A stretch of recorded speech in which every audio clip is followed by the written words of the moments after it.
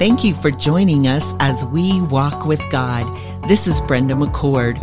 Walt and I are thankful for this opportunity to participate with the Awakening in America, an outreach of the Himmelreich Memorial Christian Library. Well, it's Christmas time, and I used to play a piano song called Silver Bells. You know, city sidewalks, busy sidewalks, dressed in holiday style. And so it's all about the city, right? Silver bells. Well, during this particular season of Advent this year, we're not talking about a hustle bustle of a city, are we? But rather we're talking about Bethlehem. And last week, as we introduced Bethlehem's story, we talked about that question of why. And we had a little history lesson, if you remember. We went all the way back to Genesis. And we visited a man there who was in Egypt with 12 sons, and he was pronouncing words of prophetic blessing over each of his sons. Remember, his name is Jacob. God changed it to Israel. And when he got to his fourth son, Judah, he spoke these words, "Your brothers will praise you. You are a lion cub. The scepter will not depart from your hand." And then we go forward 700 years. We are in the promised land, and we visit a barley field during harvest time. A widow come from Moab meets the owner of the field. His name is Boaz. Do you remember that story in the book of Ruth? And where are they? Where is this barley field? It's in Bethlehem. And the Lord blesses their relationship, and they have a son named Obed. And Obed gives birth to Jesse, who gives birth to David. And, you know, Brenda, even as we continue and we stop with David, we go forward another 300 years. And these words from Micah, the prophet, talk about this prophecy of Bethlehem and its significance continuing. Because he wrote this, "But you, O Bethlehem of Ephrathah, who are too little to be among the clans of Judah," it was just a small little town. "From you, Bethlehem, shall come forth for me one who is to be ruler in Israel, whose coming forth is from of old, from ancient days." That's Micah 5:2.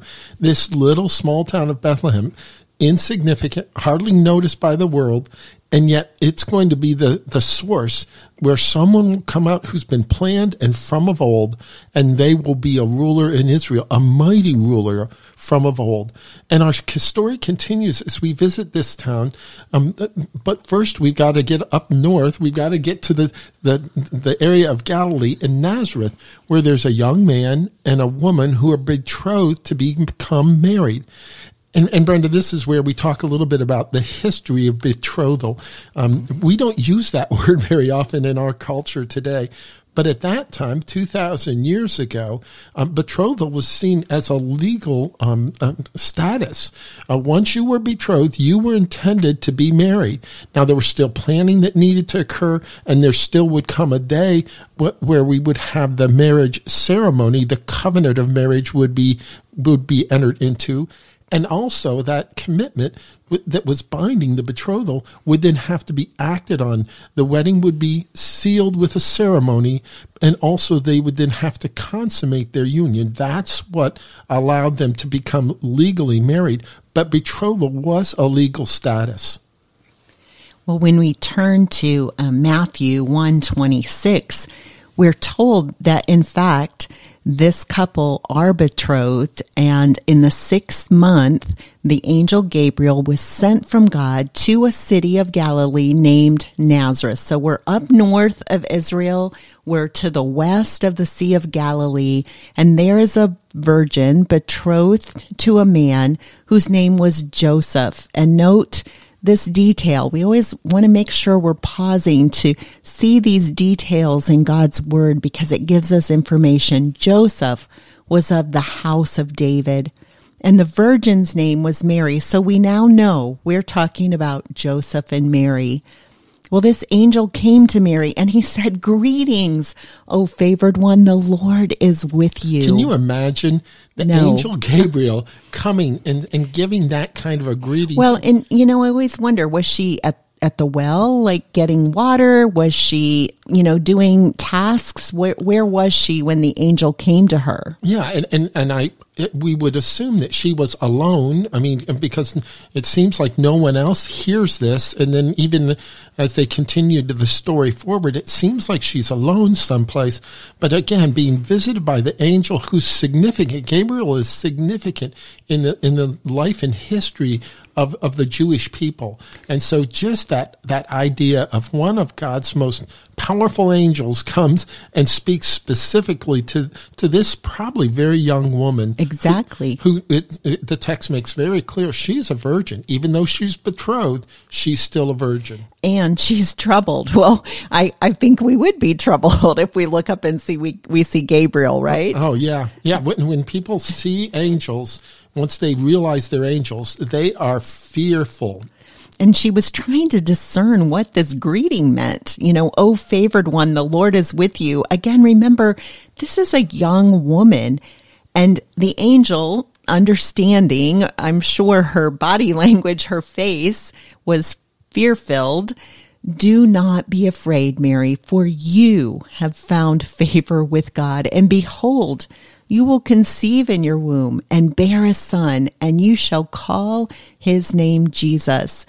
And I want us to note verse 32. We've heard it many times. He will be great and will be called the Son of the Most High. And the Lord God will give to him the throne of his father David. He will reign over the house of Jacob forever, and of his kingdom there will be no end. And the angel goes on to even explain to Mary, because she's puzzled. How can this be? I'm a virgin. How can I be with child? The Holy Spirit will come upon you, the power of the Most High. So we see Most High here again. This is God Almighty. He will overshadow you. And the child that is to be born will be called Holy, the Son of God. And behold, your relative Elizabeth in her old age has also conceived a son, and this is the 6th month with her who was called barren. Verse 37, for nothing will be impossible with God. And Mary's response to the angel, behold, I'm the servant of the Lord. Let it be to me according to your word. And the angel departed from her. This is an amazing, while you've already interacted here with me in this part of the text, this is a very unusual occurrence. God's been pretty quiet for hundreds of years since the end of the Old Testament scriptures, the old, ending there. And there's been about 400 years of silence, right? Yeah. And even as you say that, there was still this expectancy. There was this idea that God was still at work, and there was a messianic expectancy. There were a lot of people getting excited because they knew from Daniel's prophecy that there would be a time, and specifically there would be a time when the Messiah could and should be expected. And so that there was this messianic expectancy that the historians talk about during this time. They knew something should be up soon. And so when you have this coming of this angel, I mean, this is spectacular, but there is this idea that something's big is about to happen. And when we look at this part of the story, and friends, I just want to share with you, when Walt and I prepare to do our teaching here on these podcasts, we break down the scripture, we pull out sentences and phrases, we're looking for repetition of words, of thought patterns that are here, and we're pulling this out. But one of the things that we saw today is how the angel greeted Mary. He says to her, the Lord is pleased with you. You have found favor with God. And I want us to realize Mary's not a perfect person. She's not a perfect woman. Rather, she has chosen, she's made the choice to walk with God. And in obedience, she's following his commands, not perfectly, not in a sinless way, but in obedience, she wants to follow God. And that's what she means by saying, I am the servant of the Lord. I will do what you tell me. That's what a servant is to do. And I love how God is pictured here.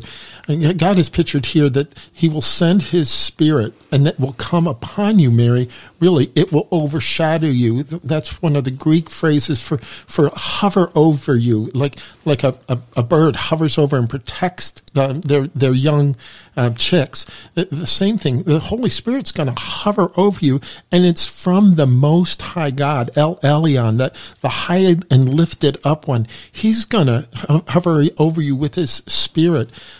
Just the imagery here is meant to be comforting to Mary, because again, what does it say? You're troubled, that you're afraid. Don't be afraid. You found favor with God, and he's going to hover over you, and he's going to take care of you and protect you. And I just want to put a head to heart in here as I'm listening to you share that. You know, Mary, as a young woman, she hears this angel, his message as he comes to represent God before her, and is sharing something that has never happened in history and will never happen again. And her response is just filled with great wisdom. She demonstrates true humility. She, in fact, acknowledges God is omnipotent. He has unlimited power. He's able to do anything. She recognizes that he's omniscient. He knows everything. And she sees that God is sovereign. He has sovereign control over all things that will happen according to his plan and his purpose. Therefore, her words are, I'm your servant. Let it be to me according to your word. So having said that, from my head to heart, I pause and just reflecting on those words, I ask, what's my response to the Lord? When he is leading me, when he's asking me to specifically take some steps or make a decision or a choice, do I have excuses? Do I turn away from him? Do I question his plan and try to convince him, this isn't going to work, Lord. I just want you to know, that question, how can it be? Or do I in fact submit to him, to his plan, and trust that he will complete the work that he started according to his will and his purpose? And even as you're talking, I think one of the marks of maturity is that more and more and more quickly, when we sense the Lord leading us, we don't hesitate as long. We more quickly come to a place of obedience and a place of yieldedness to him. Well, there's another person involved in this coming together. We've already read about Mary, but continuing in Matthew 1:18, Mary had been betrothed to Joseph before they came together, and we talked a little bit about that, and she was found to be with child from the Holy Spirit. Now, in this culture, if somebody is found to be with a child before they have had the ceremony of marriage, which is then the time that they were to consummate it, when they could have a child, this was a very shameful thing. This was not good. And her husband, Joseph, so even though they're betrothed, they're considered husband and wife. He was a just man. Oh, to have more just men. And he was unwilling to put her to shame. He resolved to divorce her quietly. He's going to put her away quietly. And with that, as he considered these things, behold, an angel of the Lord appeared to him in a dream, saying, Joseph, son of David. And that phrase, son of David, is important. We realize that is important because that's part of Bethlehem's story. Do not fear to take Mary as your wife, for that which is conceived in her is from the Holy Spirit. She will bear a son, and you shall call his name Jesus, which in the Hebrew is Yeshua, which literally means Yahweh saves. For the text continues and explains this, for he will save his people from their sins. All this took place to fulfill what the Lord had spoken by the prophet Isaiah. Behold, the virgin shall conceive and bear a son. This is out of Isaiah 7. And they shall call him Emmanuel, God with us. Yahweh saves. God is going to be with us. This is a God event. And when Joseph woke up from his sleep, he did as the angel of the Lord commanded him. He took his wife And Joseph, this husband of Mary, the betrothed, but not physically the father of Jesus, that's the Holy Spirit from God hovering over him. But he is the legal father of Jesus. And the text notes that Joseph is the son of David. This is really crucial. Yeah, that points to his legal lineage. And I want us just to pause here in our lesson today and talk about Mary and Joseph and just consider that they are very real people. We are so guilty of speeding past the people in God's word as we read the words on the page. If you understand what I'm saying there, Mary and Joseph, they play a very significant role in God's plan for humanity's redemption. Think about what they were facing. They will face rejection, ridicule, isolation, scorn, humiliation, rumors of scandal, public shame, and embarrassment, even facing death by stoning. And what other feelings were they experiencing? Well, the angel addressed the whole fear. Do not be fearful. Do not be afraid, Mary. So there's fear, but there's also worry. How do I explain this? How do I tell Joseph? How do I tell my parents? What's everyone? They're feeling confused and bewildered.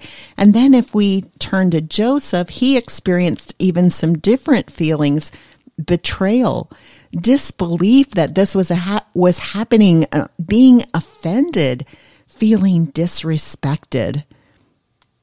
And, Brenda, even as you're saying that, those emotions and all that are involved there, I mean, these aren't theologically trained experts that get this. I mean, we've heard this story for years, those of us that are followers of Christ at Christmas time.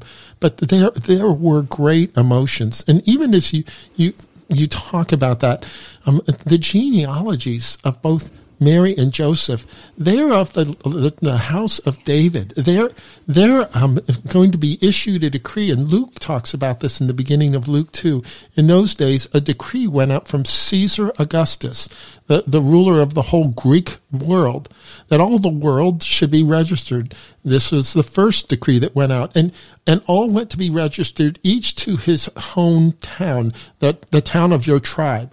And Joseph went up from Galilee, from the town of Nazareth, to Judea, to the city of David. And that ties back in again to the prophecies we talked about last week, which is called Bethlehem, because he was in the house and lineage of Jesus, to be registered with Mary, his betrothed, who was with child. Even as we get there, we are now here coming to Nazareth, and the lineage of David is clear. We had talked, there are some scholars, and I tend to agree, if we had been carefully following the lineage of David, his line, that line should have led us to Mary and Joseph, that they were a prince and a princess, and that makes perfect sense. They are of the kingly line, and Mary's going to give birth, and Joseph is going to be the legal father, not the actual one, but the legal father of the new king, the king that's promised from his line, because Isaiah 9 said that he would have a throne and there would be no end to it. Well, even as we get to this place, and we want to close with talking about obedience. What a great example of Mary and Joseph, the example of their obedience. But we also want to ask the Lord to make us more obedient. So let's close with that in our head to heart. So, Father God, we do thank you for Mary and Joseph's example of obedience. They didn't understand everything they were going to be asked to do, but they did what was asked of them. Even in the midst of their confusion, even in the midst of their uncertainty and fear. And Lord, we ask that we would follow that same pattern. We might not know all of where you're leading us. We might be somewhat fearful and confused. But Father, we ask that we would follow that example, that we would be yielded to you, that we would be obedient to your call on our life, and that you would direct us where you want us to go and what you want us to say. When we ask this as we consider Bethlehem's story, Lord, would you stir in us a desire deep within our hearts to want to walk with God. I pray in Christ's name. Amen. Thank you for joining us as we walk with God. This is Brenda McCord. Walt and I are thankful for this opportunity to participate with the Awakening in America an outreach of the Himmelreich Memorial Christian Library.